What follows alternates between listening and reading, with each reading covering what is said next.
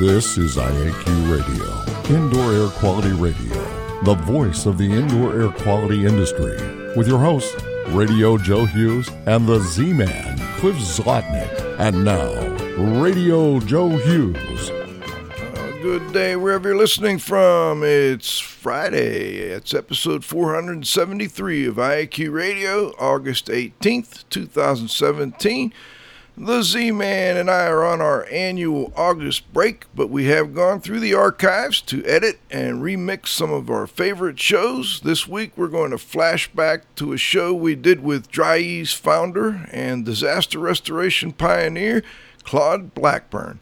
This is one of the Z-Man's favorite shows, and we're happy to have it in the archives.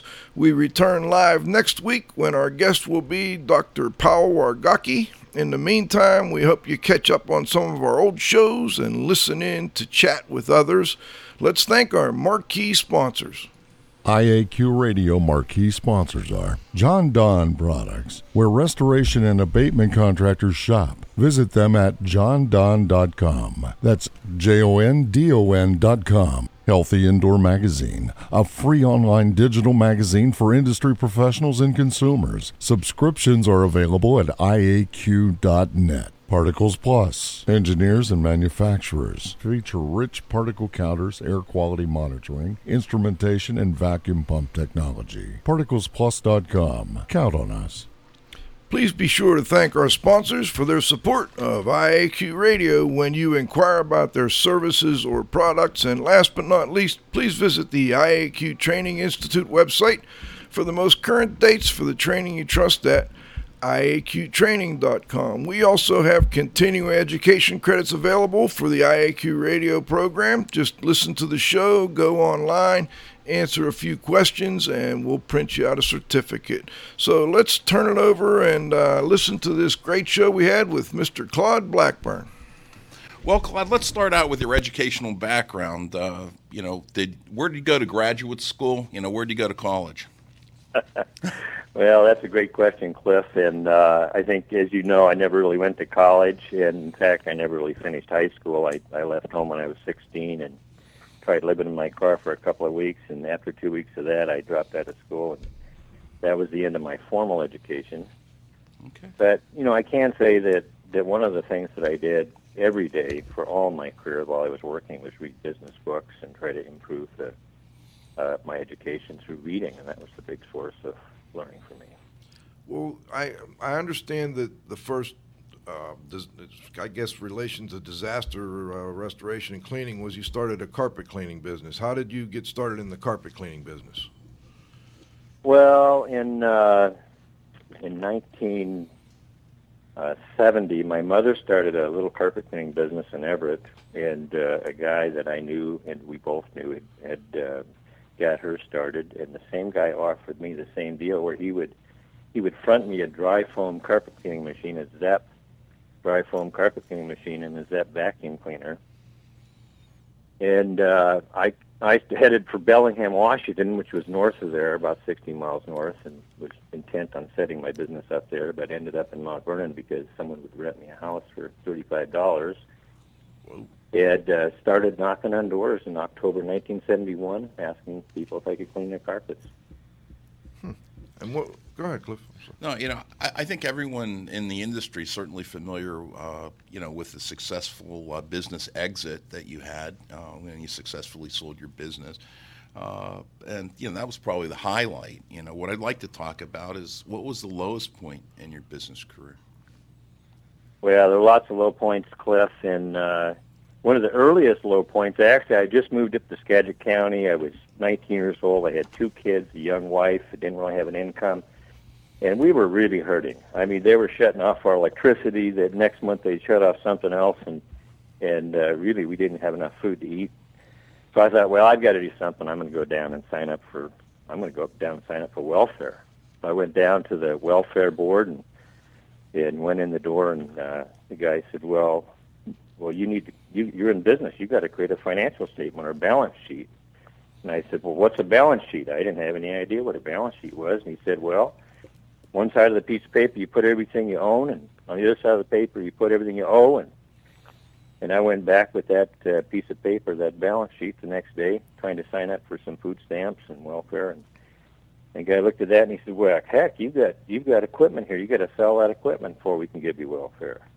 Wow. And that's the last time I ever went back to the welfare office. But that was a pretty big turning point when I realized there was really all the bridges. There were no bridges to go backwards on. I had to go forwards.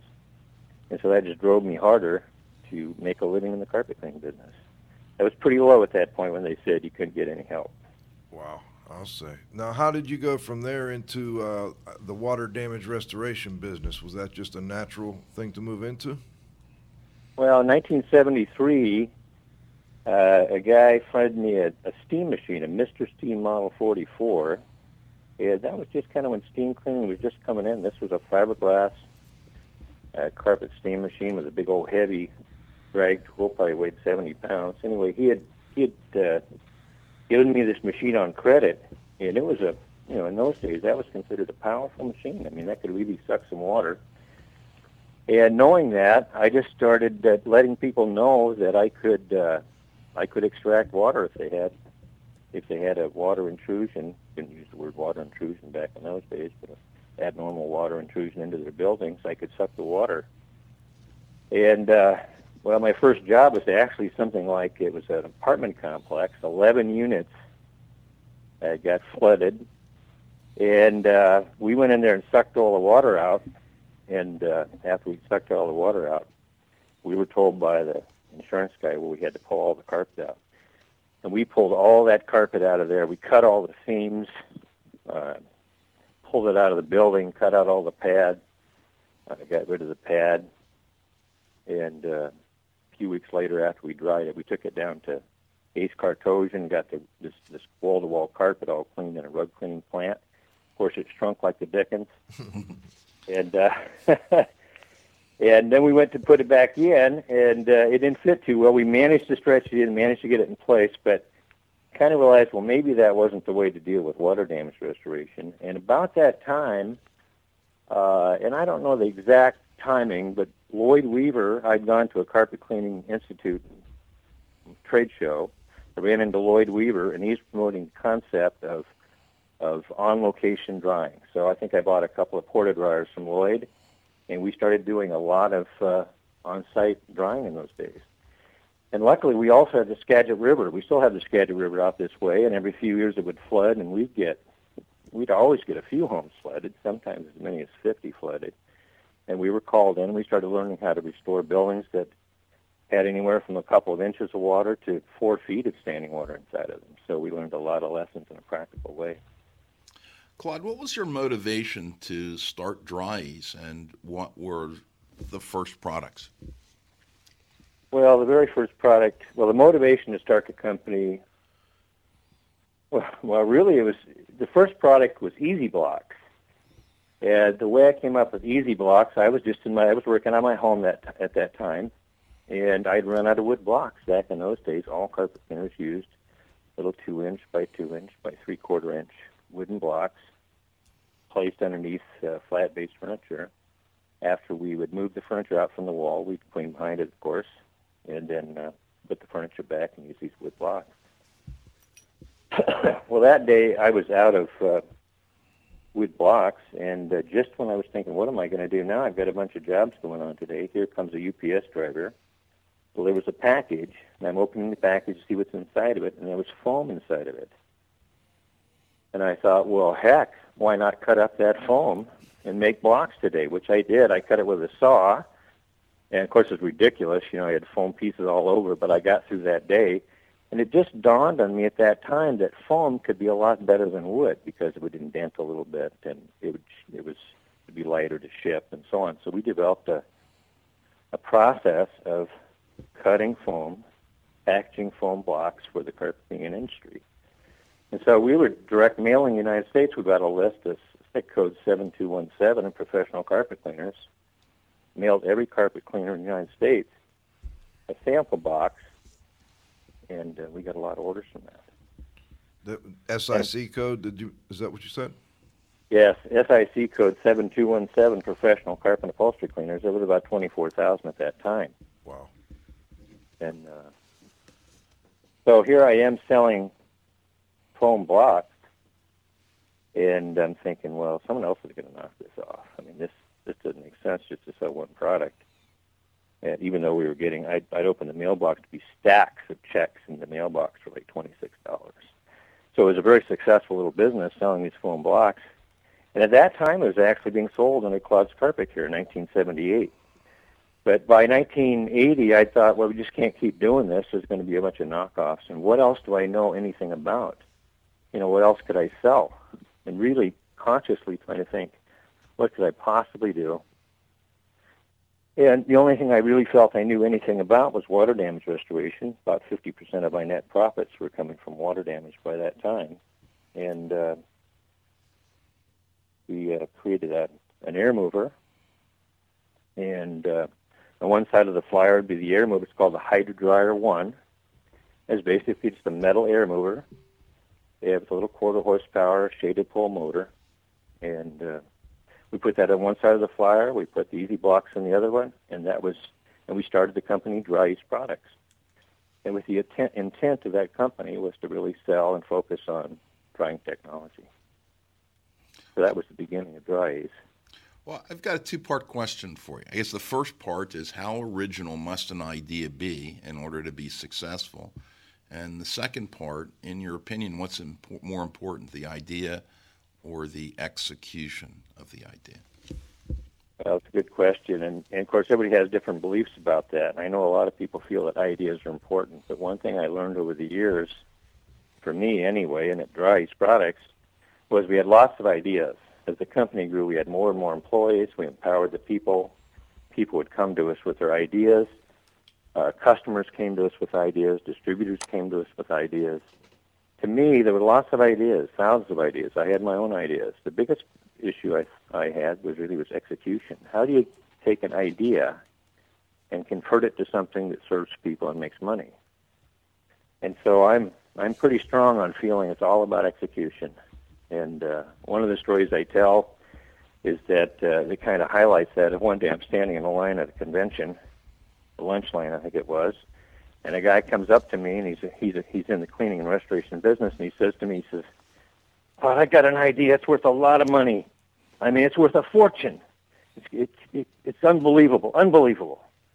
And I said, "Well, what's the idea?" "Well, Quan, I can't tell you what the idea is." "How much?" Because then you take it. "How much would you pay me for it?" I said, "Well, I can't tell you what I'd pay you for the idea unless you tell me what it is." "I can't tell you what it is because you'll take it."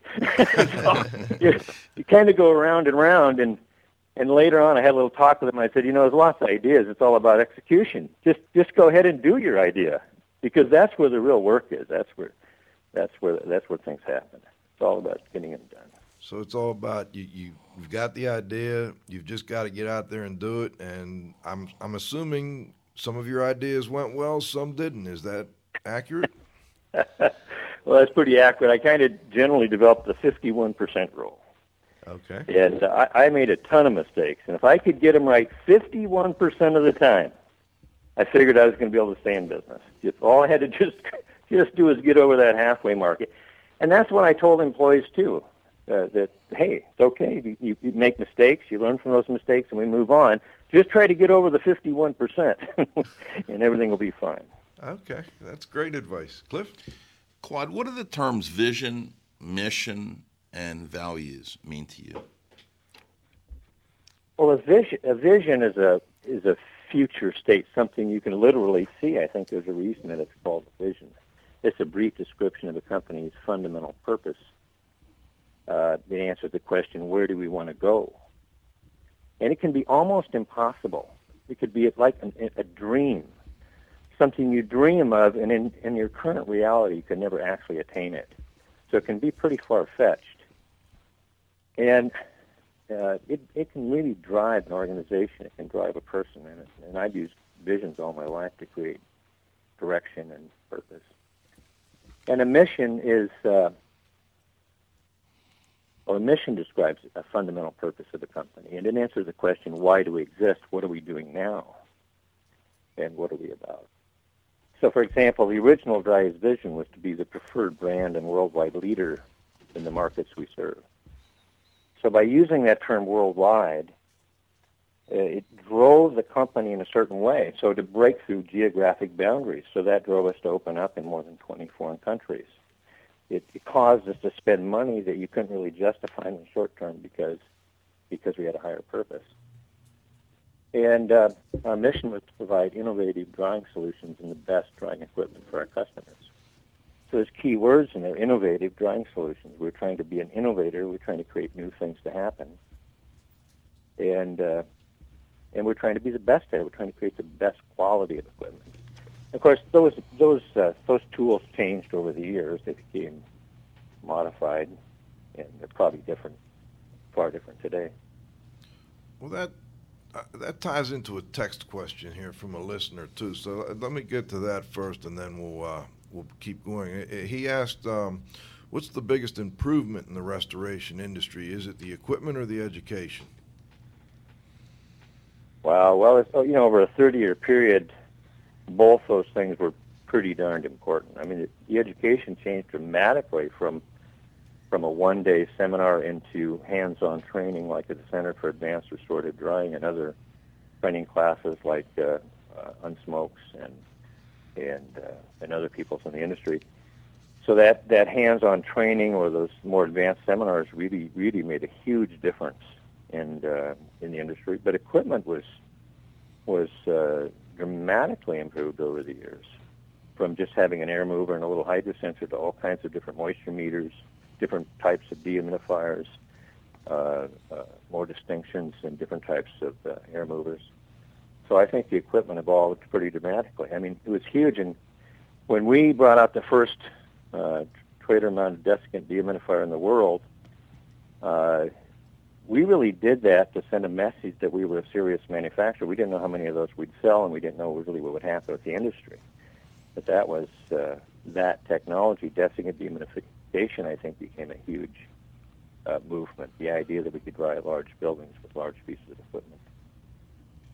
I don't know if I lost track of your question there. No, Joe. no, that was. I think that was. I mean, it sounds to me like they both have improved dramatically, and I don't know that you could choose one over the other, but obviously you've got to have the equipment to do the job, and that has improved tremendously over the years. I have a question about the effect of what Cliff has termed here the Covey principles. Covey. Stephen Covey, I believe that is. Oh. Covey principles. What kind of effect did they have on your life and your business? Well, something happened in I think it was 1994 where I terminated the sales manager. There was just a lack of trust there, and I thought when I did that I was just terminating the sales manager. And interestingly enough, the entire sales department walks out of the company within a short period of time.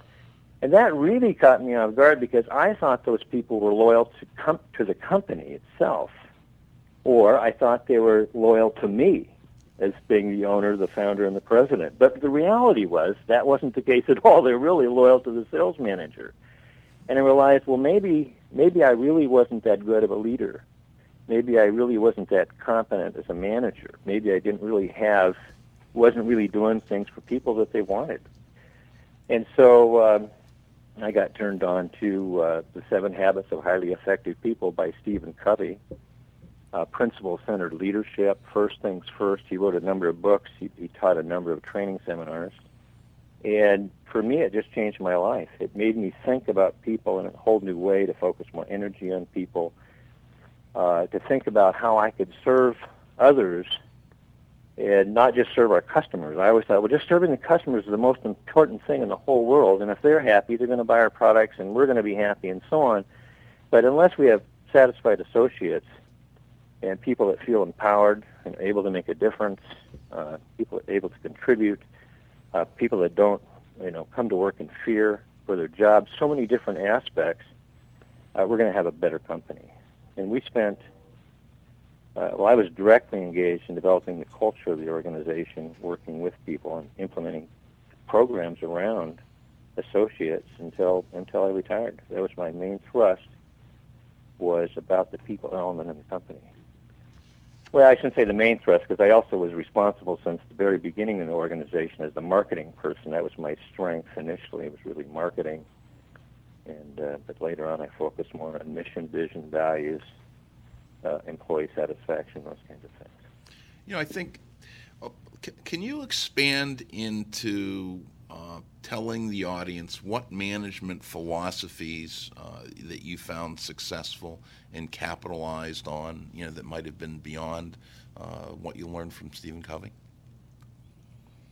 Well, one thing is empowering. I think one of the most important thing, I think, to the average associate, we actually didn't call people employees, so I'm using that term interchangeably, but somewhere around the mid-'90s, we decided that people were associates, they weren't employees. We wanted to create a distinction that they were not just something that they thought they were. And one of the key words, I think, is empowerment. That's where we're actually allowing people to make decisions and fail. I mean, so many times the bosses who either know more or think they know more, or a combination of those two things, try to make all the decisions. And of course, that wears out the manager. People just get tired, but it also disempowers other people.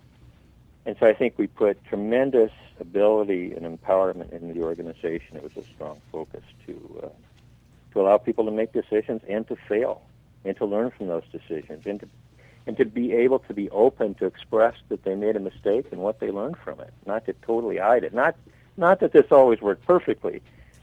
Another concept, I think, is sharing with people. The willingness to really share with people, and we put a profit sharing program into the organization. It was tremendously successful. It changed the whole face of the organization. We had always had a gross revenue sharing back from the very early days. We actually would take a percentage of our gross sales and then share that with the employees, and it was total company. But one of the things I learned from that after doing that for something like 14 years was the company grew. I mean, we grew from something like $160,000 in gross sales to $50 million in gross sales in some 25 years. And certainly the company grew, and certainly that idea of sharing gross revenues with the employees caused us to grow, but the only person responsible for the profit was me.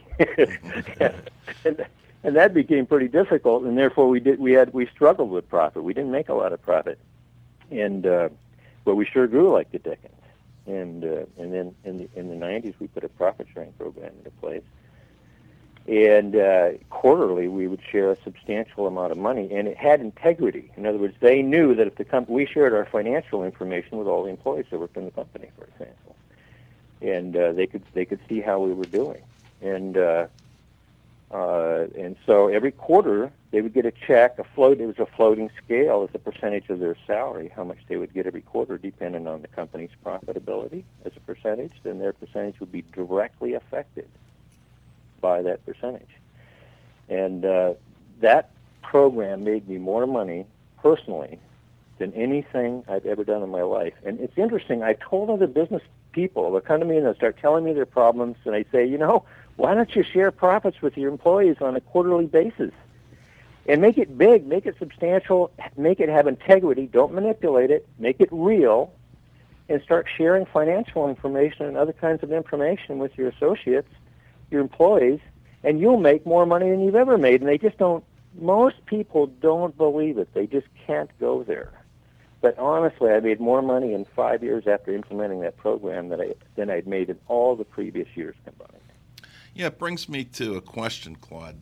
You talked about your lack of formal education. Why do you think you've been more successful in your business career than most people with MBAs from Ivy League schools? Well, that's a loaded question, and I don't know that I've been more successful. I think there's a lot of successful business in America, and I think we have a lot of opportunities in this country to have a good business. And where the action is, as far as I'm concerned, is in business. So there's unlimited opportunity for anybody that cares to play. For me personally, I think just the fact that I was motivated. Initially, I was just hungry. I mean, I was just initially, it changed over the years, but initially just being hungry and not having any support mechanism at all. Nobody really to turn to who could support us in any way, I think made a difference. And so I was just hungry. And then later on, having a great vision made a difference. Of course, hiring great people Being able to hire, motivate, and retain great people plays a huge role.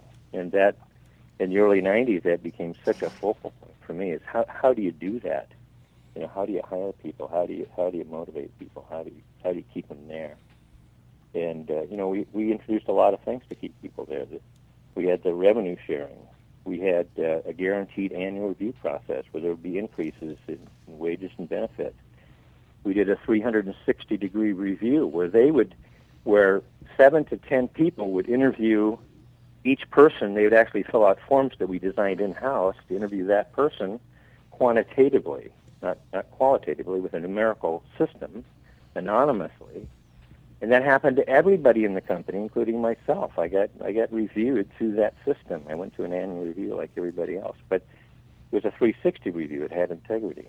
We instituted paid time off. We didn't have that. Back in those days, people had sick time. Big companies had sick time and they had vacation time.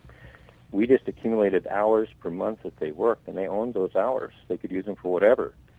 And the reason we did that, quite frankly, we did have sick time a little bit in the beginning, and somebody'd call in sick, and then you'd go to the grocery store. You'd see them at the grocery store. They didn't look all that sick. And I thought, well, that doesn't have integrity. Why are we making people lie so they can go to the grocery store, take their spouse to the doctor, or whatever it is, take their son to the baseball game, whatever it is. Why do they have to lie to do that and say that they're sick? And so we just created this system called paid time off, and now that's pretty common, I think. We implemented annual employee satisfaction surveys that were anonymous. We spent tons of time trying to understand, what do our people like about working here? What don't they like about working here? What can we do to enhance it? We put in medical insurance programs back when that wasn't that common. Having a company-wide mission, vision, and values, so that actually the original mission and vision of the organization was created through teams within the whole company. So I don't remember how many people worked there at that time, maybe 60 or 70 people, and I actually led the drive, but I didn't manipulate the outcome, but led the drive to create a mission and vision for the organization. So when that was completed, you can't say that everybody bought in, but most of the people, I think, bought into the concept. This is what we were about, and they were part of that dialogue. They created it. So we took production people. This wasn't just management people, it was everybody. That goes back to the empowerment.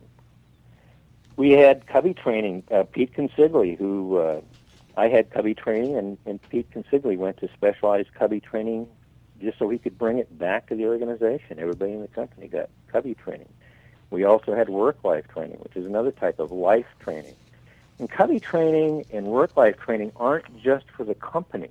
You say, well, companies do training. They want everybody to take a class in Microsoft Excel so they can use Excel better at work.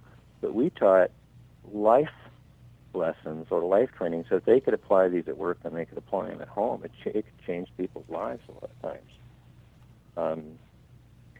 So we just kept putting things in place that made it a better place to work. So that's what we tried to do.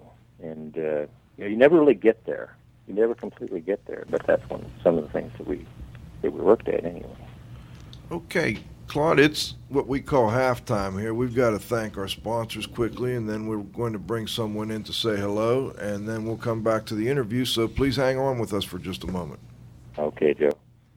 IAQ Radio would like to thank our association sponsors. The Indoor Air Quality Association, a nonprofit multidisciplinary organization dedicated to promoting the exchange of indoor environmental information through education and research. Visit them at iaqa.org. Particles Plus, engineers and manufacturers, feature rich particle counters, air quality monitoring, instrumentation, and vacuum pump technology. ParticlesPlus.com. Count on us. Gray Wolf Sensing Solutions, who use advanced sensor software technology and embedded computers to provide superior environmental test instrumentation. Visit them, wolfsense.com. IAQ marquee sponsors are John Don Products, where restoration and abatement contractors shop. Visit them at johndon.com. That's JONDON.com. Healthy Indoor Magazine, a free online digital magazine for industry professionals and consumers. Subscriptions are available at IAQ.net.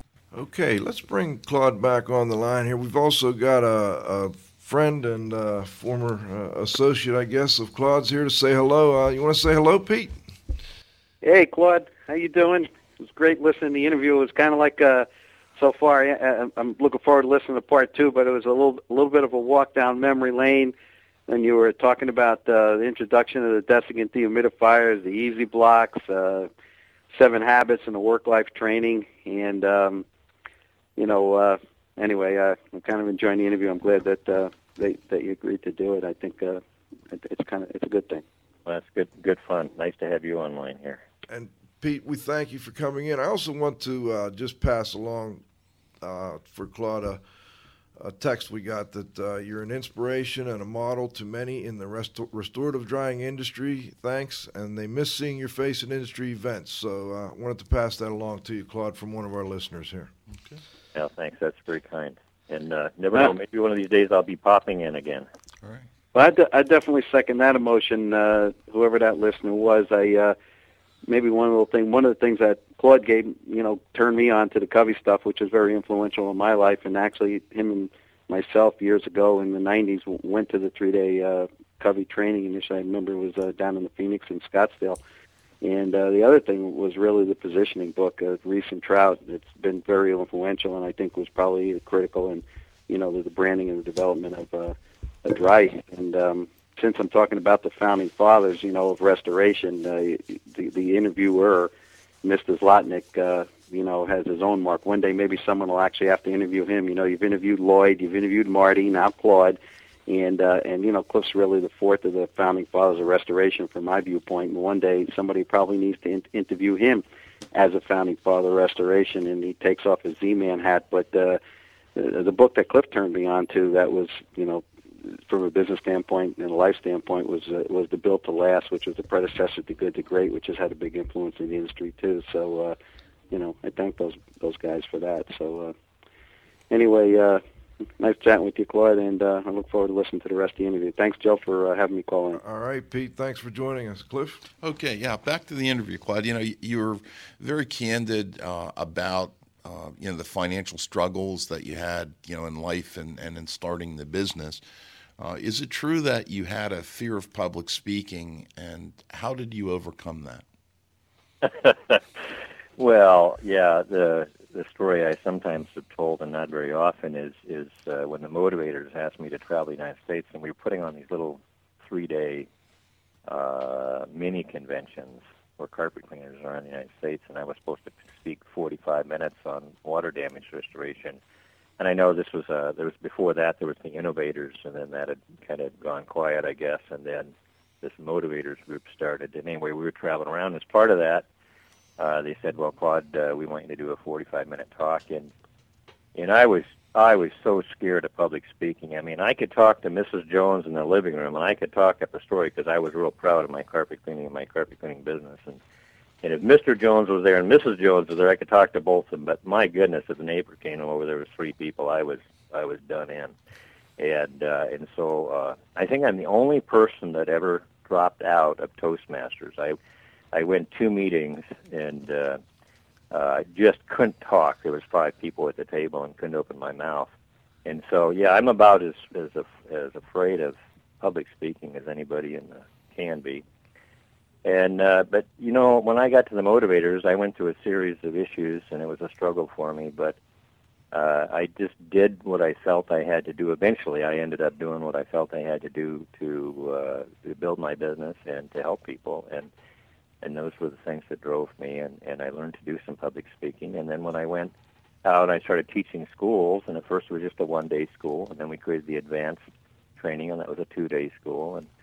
And then I was starting doing the circuit like others in the industry, like you, Cliff, where we're asked to speak at a trade show, and I spoke at all the different trade shows that were going on at that time. And kind of the bottom line answer, though, is I still don't. I never got over it. I'm still not over it. I still feel very uncomfortable speaking in front of people, and I think I was more comfortable when I had to do it. So, in my company, we had a monthly company meeting, a whole company meeting, and I had to say something to people, and so I did. And so I always just did what I had to do to try to do the right thing and to build a business and help people. But to this day, and even being on this conversation is pretty uncomfortable for me. Well, we appreciate you joining us for it. And I've got a quick one there's a couple questions here I want to make sure we get to. First of all, have you used any business consultants during your time as owner of Dry-Eaz, and what effect did they have on your business? Well, that's an interesting question because it was my philosophy. And, a business changes and the leaders change and your life changes, as you know, Joe, as the years go by. And sometimes we're not the same people that we were 20 years ago. And but initially, my philosophy was very clear throughout the company. In the first 12, 14 years of that company, I was very clear, we do everything here. We're going to create our own marketing department. We're going to create our own engineering. We're going to create our own production. We're going to make our own product. We're going to do our own finance and accounting. We're going to do our own management. We're going to develop our own philosophy, so on. We built it in-house. We did not use consultants. And the reason was trying to get good value. We're just trying to get good value. We just couldn't see at that time where you pay somebody $50 an hour or $80 an hour or whatever it was. And I'd rather hire a person and have them be part of the organization. But at the end of the day, consultants did make a big difference at Dry-Eaz Products. And the first consultant we ever really hired was Dick Gillespie.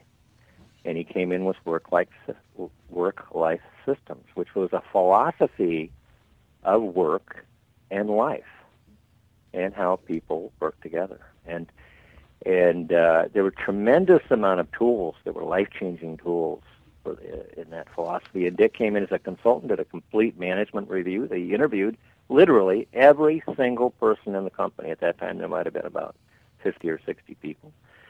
And spent dozens of hours getting an understanding of who we were, what we were good at, and where our pitfalls were. And that really paid off. And at the time, it was shocking. I think he wanted $1,000 a day, and I think he ended up working for $600, whatever. But as a consultant, and it made a tremendous difference. It opened my eyes in terms of a whole new viewpoint, perspective on the world and how business works. And that was big for us. And then Dick Gillespie, later on, the years went by and he was working as a consultant. He'd come in every so often to do some consulting. But later on, Dick was hired as a general manager. He was traveling all the United States. He was away from his family, and he's a family person. And I made him an offer. I said, why don't you just come in and be the general manager? And you can apply those skills right here. And he jumped at the chance. He really thought there'd be an opportunity to put his stuff into practice in a real company that was trying to be a world-class company. And eventually he became the general manager. He became the VP and eventually became the president of the organization. And we implemented work-life systems throughout the entire organization as the foundation of the culture that we were developing. We consciously developed a culture within the organization. And so that was the biggest consultant. And I know we hired other consultants. We'd hire legal consultants at some point. We're hiring some of those kinds of people. We were hiring some design consultants in our initial, when we got into rotational molding in a heavy way. And designing rotationally molded dehumidifiers never been done before. I think we hired some design people, specialists, and maybe a few times we had to hire outside engineers or engineering consultants. But overall, Dry-Eaz was pretty self-contained in terms of our skill sets. Well, I'm looking at the list of questions Cliff put together, and you brought up bringing in someone to discuss legal issues, and that led me to a question I've wanted to ask anyway. When you were running Dry-Eaz, did you feel like patenting or the firm's intellectual property was important? Well, initially, people, when we came out with Easy Blocks, everybody loves to provide advice, and people said we should patent our Easy Blocks. These were little foam blocks that are 2 inches by 2 inches by 1 inch, and they're made out of high-density polystyrene, and of course, everybody has ideas, but of course, we didn't even to look at patenting. And then when we made improvements to the air mover, we originated the first molded fiberglass air mover in the world, and people said the same thing. They said you should patent it. And at that time, literally back then in 1984, I mean, I just didn't have $2,000 to spare. I just didn't think that would be, I mean, I had to put the money where I thought it was going to do the most good. And I didn't, and somebody at the time said it was a couple $1,000s to get a patent, and that kind of ended that.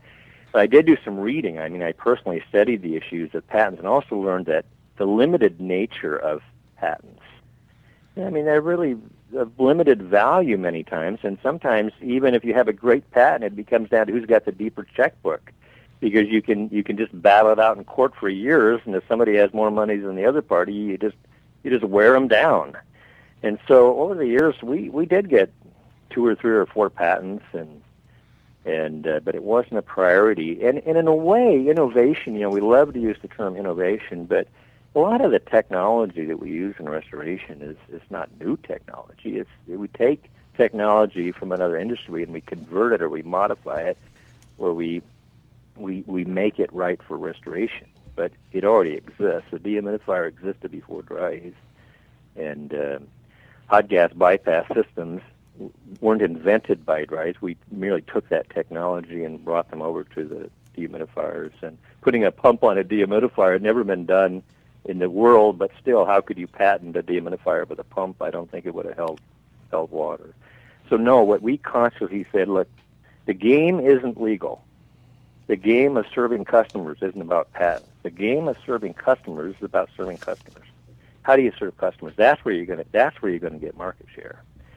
And the game is marketing. The game is communication. So if you looked at our expenditures for legal work, it'd be almost be nothing. I mean, 0.01%. And if you look at our budget for marketing in those early days, it could have been 5% or 5 to 10% of our annual sales, which would have included training as well. So no, we didn't. I never was a big believer in patents. People busted our patents, and inadvertently we busted other people's patents. I mean, it just didn't work very well.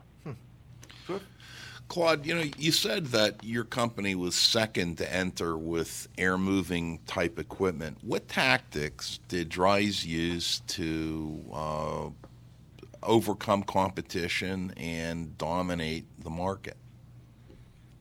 Well, Lloyd had the first porta dryer, and we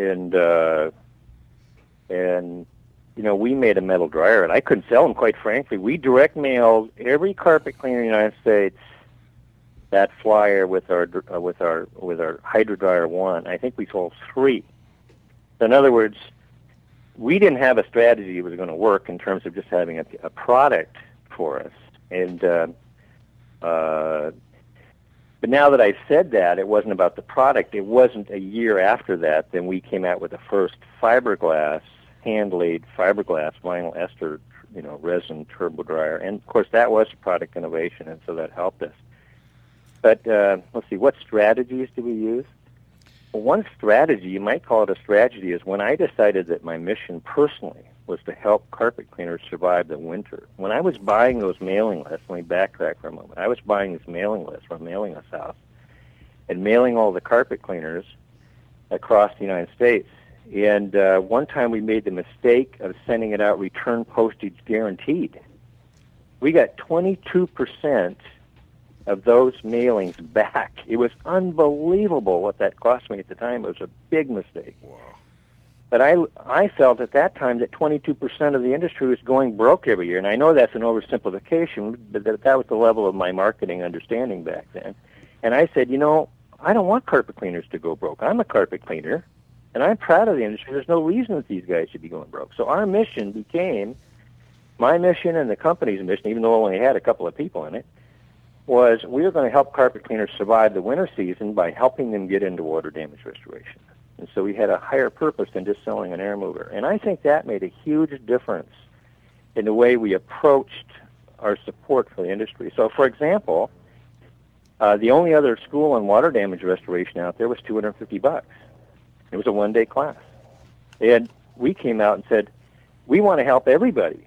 How can we do that? Well, let's have a class for $98. So you might say that's a strategy. Within 6 months, we had the most prolific training school in the United States. We traveled all the United States doing these one-day classes for $98. I would have anywhere from 30 to 65 people in a class. And Dryas became the largest trainer in the world of water damage restoration because we offered a great value. And not only was it low price, but actually I think that our classes were very high quality. We were innovative in our training. Well, but strategies, heavy direct mail marketing. I mean, we did tons of direct mail. We did national from the word go. Product innovation. I mean, we were the first company to put a fiberglass air mover. We were also the first company to use a permanent split capacitor motor. The first company to use a switch. The first company to use an energy-efficient rotary compressor. I mean, the list of firsts goes on extensively in terms of product innovation. We're the first company to use a 3rd horsepower and half horsepower motors. We're the first company to get UL and CSA certification, a safety standard. At that time, nobody in the industry, I don't even know today really, how many companies have UL or CSA certification, electrical safety. First rotationally molded dehumidifiers in the world. First company to install a pump and a dehumidifier in the world. First company to use epoxy powder coated metal materials in the industry that I knew of. First dehumidifiers in America with hot gas bypass that allowed them to work into colder temperatures. First distribution of non-penetrating moisture meters in water restoration. First trailer-mounted self-contained mobile desiccant dehumidifier, I think, in the world. So these first came out of our desire to obviously grow the business, but also in order to help our customers. Claude, are you surprised there's still good demand for air movers and other drying equipment? Well, that's interesting because, and I don't know what year it was, but I think it had to have been in the mid, and Pete would probably remember, he's got a sharp mind for these kind of dates, but somewhere in the mid-'90s, I was at a national distributors meeting, and we would put on these national distributor meetings, and I personally got up in front of all the distributors that we had. There must have been 50 or 60 of them there anyway, and I said, air movers, it's saturated. Your air mover sales, your turbo dryer sales are going to start to go way down. We've put over 50,000 turbo dryers in the country, and it just can't keep growing, and you need to focus your energy on selling dehumidifiers. And, of course, since that time, Dryas has sold, I don't know how many, tens of thousands, if not hundreds of thousands of turbo dryers. So was I surprised? Yeah, I'm still surprised. Because these things don't wear out. I mean, guys show me these dryers they're running from 1984, and I'm going, hey, throw that thing away. Haven't you made enough money with that thing? Get a new one. And so, well, they do wear out a little bit, but overall they can make money for people 10 or 15 years. And, of course, the whole thing that no one really understood about Dryas and the reason we were off the radar, because we were just a little company, and, there were really big companies around like Hydromaster and ProChem and ChemSpec, and these were companies that were like $4, $5, $6 million a year when Dryas was, $1.2 million. I mean, we were kind of off the radar. What nobody really understood is that carpet cleaner who had to save money, just like me, to buy 2 turbo dryers, had to save up the money. Then that person go out and do water damage, and they make so much money because these things were charged by the day, $15, $20 per day per dryer. And they'd be on a job 3, 4, 5, 6 days. They would pay for themselves in 2 or 3 jobs. That guy would come back then, and the next year he'd start marketing his water damage restoration service, come back and buy 10 more. And lo and behold, that same guy would come back, and you know this well, Cliff. I mean, he'd come back the next year and he'd buy 20. Right. He'd come back the next year and buy 30 more and 20 dehumidifiers. I mean, this just went on continues to this day, I guess, the 2-3 decades where Joe's carpet cleaning became, advanced restoration services, and Joe started off with 2 turbo dryers, and advanced restoration today, you walk into a shop and he's got 200 turbo dryers and 50 dehumidifiers, and on and on and on, all this other equipment. Nobody knew that. I mean, nobody quite knew that, including us. I think one of the good things that's helped, Dryas' business and competitive firms, is that the restoration industry oftentimes is a jealous industry, and they're envious of their competitors, and they will not rent or cooperate or work with their competitors. So, in the end, the companies such as Dries prospered because everyone's garage and warehouse was filled with equipment, and there's only so many jobs to go around. So I don't think anyone's really sorted that out yet, but I think it's still there. I guess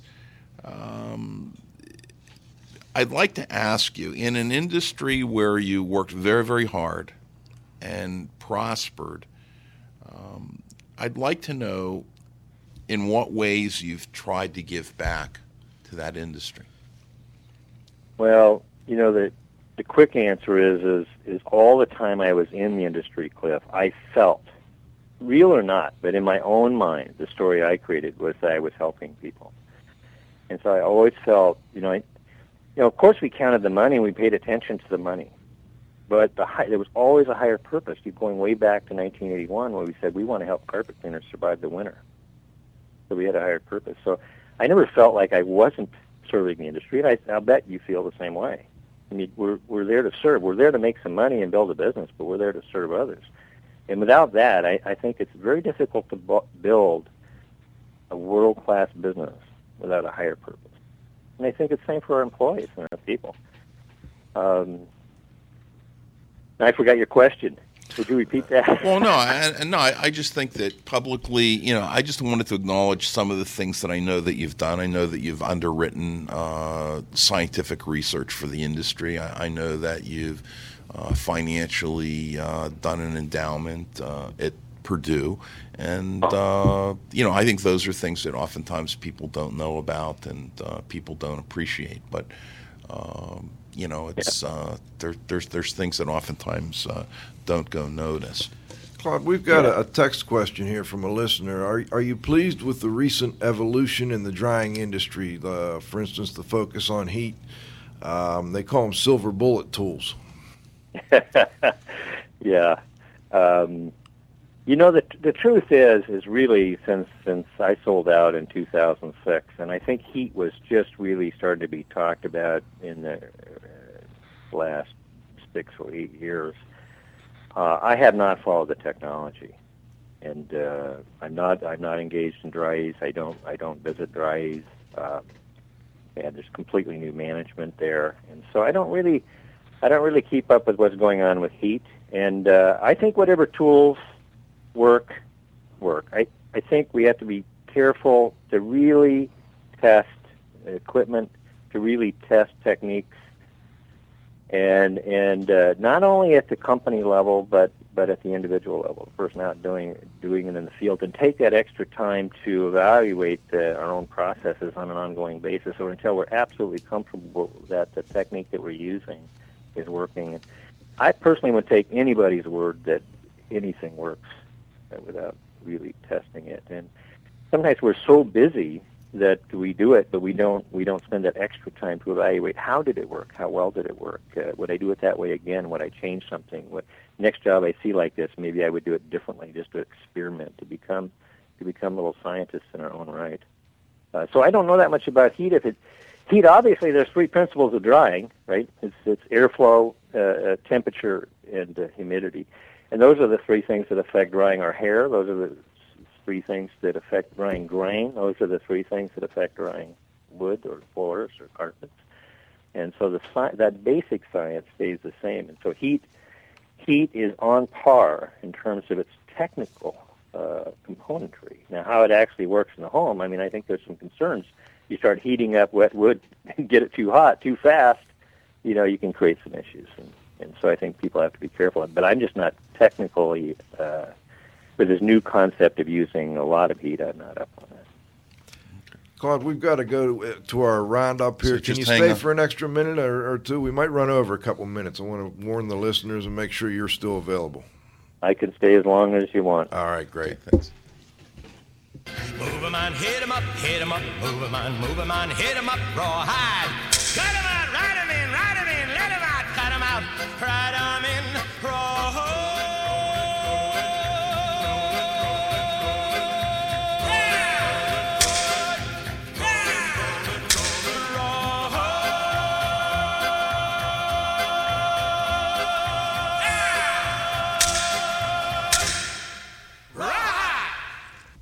right, this is where we go back around one more time. I'm going to start, and then we're going to bring Dr. Dieter in to see if he's got any comments or questions, and then we'll bring Pete back on, say hello to Pete, see if he has a comment or question, and let Cliff finish things up. And do you want me to interject anything during this next phase? Please do. Absolutely. Yeah, the questions and comments are primarily directed to you. It's the roundup. Now you were in the cleaning and restoration business, early on when a good idea was enough to be the foundation of a business. Do you still feel there's fertile ground for successful new businesses to start in the cleaning and restoration industry? And what advice would you give someone that thinks they have a great idea, or if you want to go off into just someone that wants to do cleaning and restoration, what advice would you give them? Wow. Well, that's a big question. First of all, I'm not real close to the industry, as I've said, so I'm not really in the field. I don't know what it's like to start a business today in terms of the way I did in 1980. But my assumption and my belief about business in general, it's huge, and I think there's lots of opportunities for people that want to be a business, and it's the place to be. And basically, my advice, I guess, if I could just take it down to one thing, would be to create a bigger purpose, to create a higher purpose, to try to think how we're serving people, and make it bigger than our own needs. Because if it's just about us, if it's just about making a buck, if it's just about serving ourselves, that business, I think, will honestly have a limitation to how far it can go. And when we serve others and we have a greater purpose than ourselves, and we're serving humanity, and we're paying attention to the finances and the money, then we can really achieve some great things. All right, I'll take that to heart. Let's get to Dr. Weil. Dr. Dietrich Weil, do you have any quick questions or comments? Well, no. Excuse me. I don't have really any, this is not my area of expertise. I'm the technical guy with the numbers and all of that. But I think we learned again many hints about starting your business, and it is not always going to be smooth. I went through it, he went through it, I know Joe went through it, and you just got to stick to it. You got to keep your eyes and ears open and see of how you can improve. And we heard that over and over again, and I think that is wonderful. Don't throw in the towel. I said, hey, where did I screw up? Where can I do better? And that is exactly what we heard. As I said, on the technical thing, on one hand, I hate plastics. On the other hand, I like plastics. When I handle water, I like to have some plastic around rather than steel, which usually rusts on me. And I think we learned that you gotta stick to it, and you make a couple. Nobody is perfect. We make a couple of mistakes, and mistakes are no mistakes if you learn from them. Oh, that sounded good. There you go. All right, Dieter. Well, thank you. We appreciate that. Let's see if Pete Consigli's got anything he'd like to add. Pete, any final comments or questions? Yeah, I got a couple things. I'm glad that Cliff brought up a lot of the stuff that Claude maybe wouldn't mention, and I know he wouldn't. He'd be a little embarrassed about is a lot that he's given back to the industry, from the industry that he's profited from in these endowments with Purdue. He's made a substantial donation to the Legacy Fund at RAA too. And I think one of the things that Claude has done over the years, and Cliff has too, and Lloyd really, and of course Marty, they not only do they put their time and obviously to build their business, which was the commercial end, but they put a lot of selfless volunteer time into the associations, into the industry, the old ASCR, RAA, now of course IICRC, and the lot. And I think they probably got a lot of knocks that people gave them, saying, "Well, it's just kind of self-serving, and they, they're getting a lot of benefit." Well, you know what?